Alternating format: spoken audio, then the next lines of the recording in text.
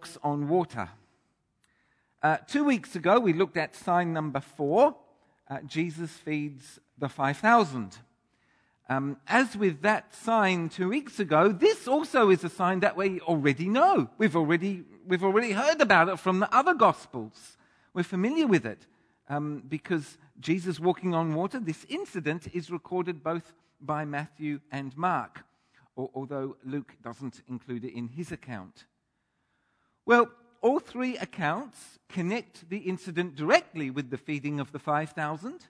According to all three accounts, the gathering that had been fed, it scatters. Jesus goes off by himself. The disciples get into a boat.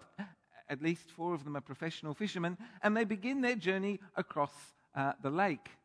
And the lake, which is known as the Sea of Galilee or the Sea of Tiberias, is an inland lake, some 18 kilometers north-south, some 10 kilometers east-west. That's a fair strip of open water. And some of you may have been there. At the 8:30 service, you've been there, Victoria? That's great. The 8:30, anyone else? A few others, and thank you.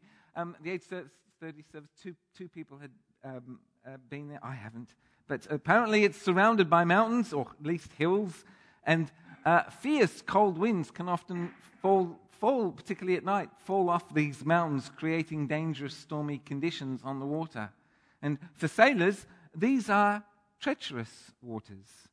And we know from multiple sources that the fishermen of these waters were terrified of these sudden storms or squalls, sudden storms which could easily claim the small boats from which they did their fishing. Nevertheless, Peter, Andrew, James and John, and probably some of the other disciples as well, they are fishermen and they're experienced sailors, and they know these waters well. According to Matthew and Mark, it was just before dawn. Matthew tells us that they'd gone out a considerable distance. Mark tells us that they were in the middle of the lake. And John, now the sailor fisherman, he gives us the actual distance, which was 5 or 6 kilometers from shore, which places them, irrespective of where they've started, it places them pretty much exactly in the middle of the lake. And we read that the wind was against them. They weren't in a storm, but conditions were adverse. Wind against them and choppy water, large waves, rough water against them too. And then they see Jesus walking towards them on the water. Now, all three authors, Matthew, Mark, and John, they all understand what this is telling us about Jesus, that he walks on water, that he treads upon the seas. So what is this telling us about Jesus? Well, something that we need to know is that in the Bible, feet and shoes are a symbol of authority. When Moses, for example, Moses finds himself in the presence of God, he's told to take off his sandals. Not sure what he did with them then. Maybe, I don't know, maybe he threw them away. I don't know. But he took off his sandals, not because they were dirty or because they were profane, but rather because they were symbols of his authority to walk the land. And he's just been told, you are on holy ground. In other words, this ground belongs to God, not to you. In the presence of God, no symbols of authority are ever appropriate because he is in charge. If I was the captain of a Boeing 747, I might wear a nice hat, but in the presence of God, I'd take it off. If I was a king, it would be appropriate for me to wear a crown, but not in God's presence. In God's presence, I take my crown off and lay it at his feet. He is King of kings and Lord of lords. So it's not appropriate to wear symbols even of God-given authority in God's presence. And Yeshu is a sign of authority to walk the land. And indeed, as you may already know, if you sold land in ancient Israel, you took off your sandal and you gave it to the buyer. Thank you. And that symbolically enacted the fact that the buyer now has the authority to walk on that ground. You've sold it to him. So that's one thing to remember, that the act of walking on something, the act of placing your foot on something, your sandal is a symbol of authority. Now let's consider something else. How does the Bible begin? Well, in Genesis 1, verse 1, we read, "In the beginning, God created the heavens and the earth." Now, the earth was formless and empty. Darkness was over the surface of the deep, and the Spirit of God was hovering over the waters. The Bible depicts the primordial universe as a vast ocean, tossing and violent, chaotic and unvaryingly empty, cold, dark, and hostile to life. Disorder, chaos. This chaos is without border or boundary. Up, down, left and right, it's just endless sea. It is uniform. There is no diversity. There is no variety. There is no beauty. Now, in Jewish thought, the ocean, the sea, it's often used as a symbol of that which is chaotic and evil, anti-life, but not evil in a personal or capricious or malicious sense. It's just impersonally destructive and desolate. Accidents happen. But in Genesis, there is God hovering above it, hovering above the disorder and chaos. He is sovereign. He is in charge. Not even the chaos of the oceans can stop God now from bringing order and beauty and variety into being. But when we look with our eyes at Genesis chapter 1, verse 2, actually, we can't see God. Why can't we see God? Because he's invisible. Because his presence there is depicted as the Spirit of God, the breath of God, the wind of God. Now, wind can be very powerful and it makes huge changes, but you can't see the wind. It's real, but invisible. So too the Spirit of God. He's unlimited in power, but you can't see him. He's real, but invisible. Now, in seeing Jesus walking on the sea, walking on the oceans, treading with his sandals on the waters, what we're seeing is a picture of the fact that Jesus is sovereign. He puts his foot on chaos. What John is showing us is he's showing us Genesis 1 verse 2 all over again, but now God is not invisible. God is visible. Suddenly, God is visible in the person of Jesus of Nazareth. How does John start his gospel? In the beginning was the Word, and the Word was with God, and the Word was God. He was with God in the beginning. Through him all things were made. Without him nothing was made that has been made. In him was life, and that life was the light of all mankind. The light shines in the darkness, and the darkness has not overcome it. The Word became flesh and made his dwelling among us. We have seen his glory, the glory of the one and only Son, who came from the Father, full of grace and truth. That's the point.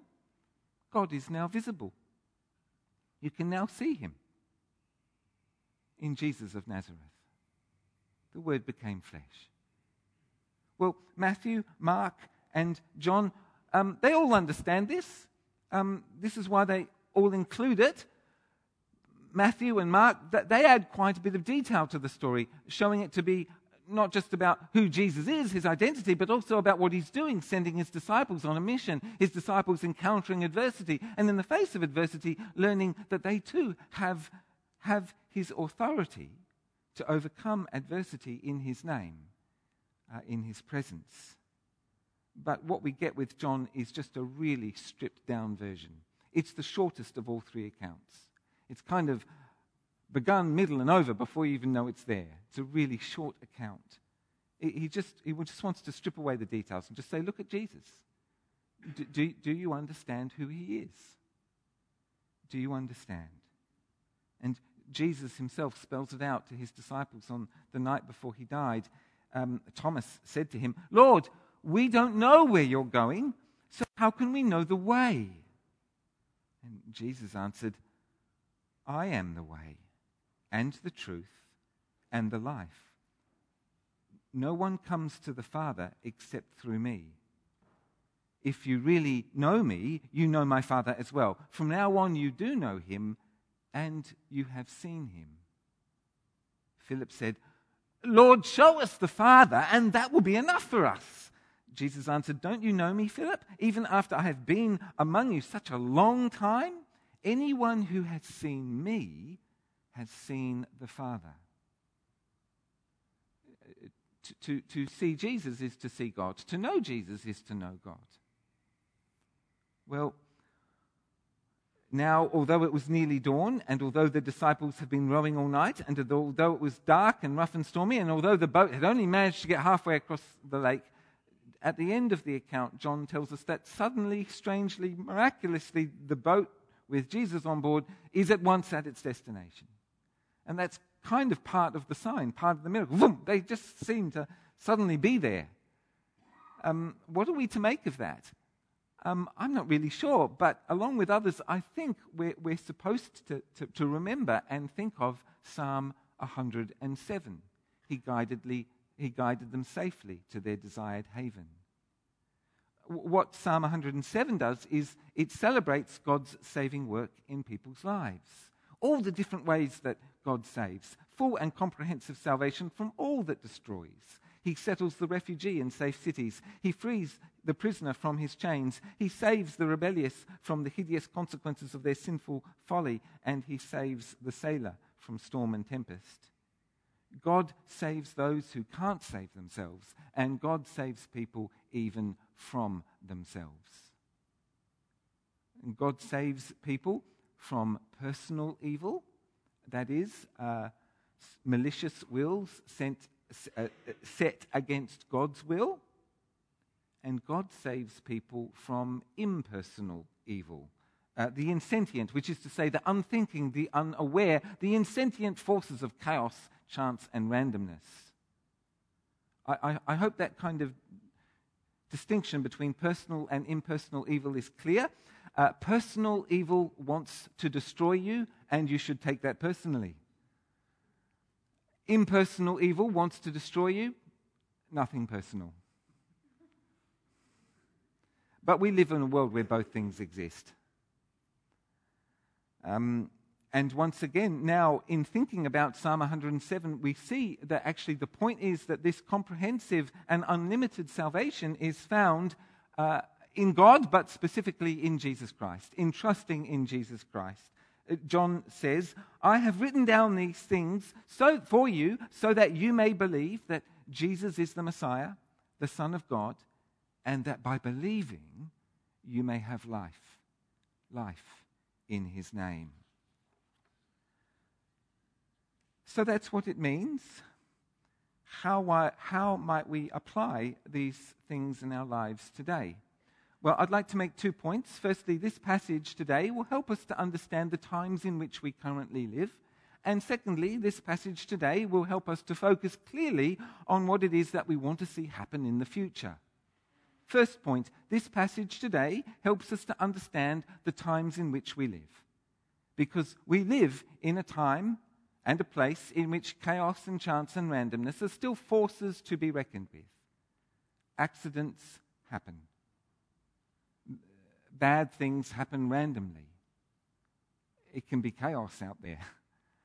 The author of the book of Ecclesiastes puts it this way: "I've seen something else under the sun, it's just as bad. You know, the race is not to the swift, nor the battle to the strong, nor does food come to the wise, or wealth to the brilliant, or favor to the learned. But time and chance happen to them all." We have to live with chance and randomness because we live outside of the garden. The garden was God's place of provision for his people. In a universe where there was still so much chaos and disorder, the garden was the place where you lived with God, where God reigned, a place of peace and order and harmony within a still largely disordered creation. But as you know the story, actually we had to leave. The good news is that we re-enter that place, the place where the Lord reigns. We re-enter that place when we believe in Jesus, because that place is called the kingdom of God. And this is the mystery. Time and chance, randomness and chaos happens to us all. But when we put our trust in Jesus, we will see that he is sovereign over it all. He is in charge. He is in control. He is at work, so that these things, sooner or later, will work out to our advantage. This is a mystery, but I know it's true. This is a mystery, but it calls us to trust, to have faith, to trust Jesus even when scary things happen. And I guess what speaks to me very powerfully in this particular passage, for me, is just how the disciples, when they saw Jesus approaching the boat, walking on water, they were terrified. Jesus' own words, "It's me, don't be afraid." It tells us that the disciples did not recognize him. And they did not realize it was Jesus, and what they saw terrified them. It's Mark and Matthew who supply some extra detail here. They tell us that what they thought they were seeing was a ghost. And we can flesh that bit out as well. According to local folklore, phantoms or demons manifested themselves at the time and place that a boat was just about to sink. How would you test that? I don't know. There was no survivors to report on it. But they believed, that when a boat was about to sink in a storm, demons manifested, phantoms upon the water. It was a very common belief in the ancient world. And what a terrifying thought. What a terrifying thought that just at that time when the impersonal forces of chaos and randomness are conspiring to destroy you, the personal forces of evil turn up there as well. I mean, what chance are you going to have? But here's the thing. They are terrified because they think this thing is about to kill them, when all along it's Jesus. It's a sign from Jesus, a miracle from Jesus, something for them to see and understand. It speaks to me very profoundly that the thing that they thought was going to destroy them was actually Jesus all along. I'm not suggesting that when something evil enters your life, I'm not suggesting whether it's personal or impersonal evil. I'm not suggesting that when something bad and horrible enters your life and terrifies you, I'm not suggesting that's Jesus in disguise. Jesus does not disguise himself as evil things. But I am teaching and saying that in an analogical sense, actually we can trust when something evil enters our life, that even though we may feel terrified, Jesus is actually at work there too. At work for our salvation. And actually, he is always way ahead of us. Way ahead of us. He knows what's going on. So that's my first point. When things go randomly wrong, trust Jesus. He really is in control, even though we live in a universe that is out of control. Don't be afraid. It's me.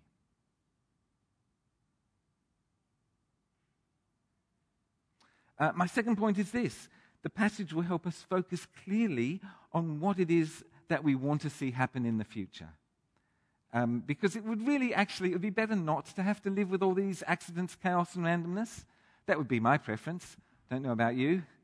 And the good news is that we don't. We won't. Not forever.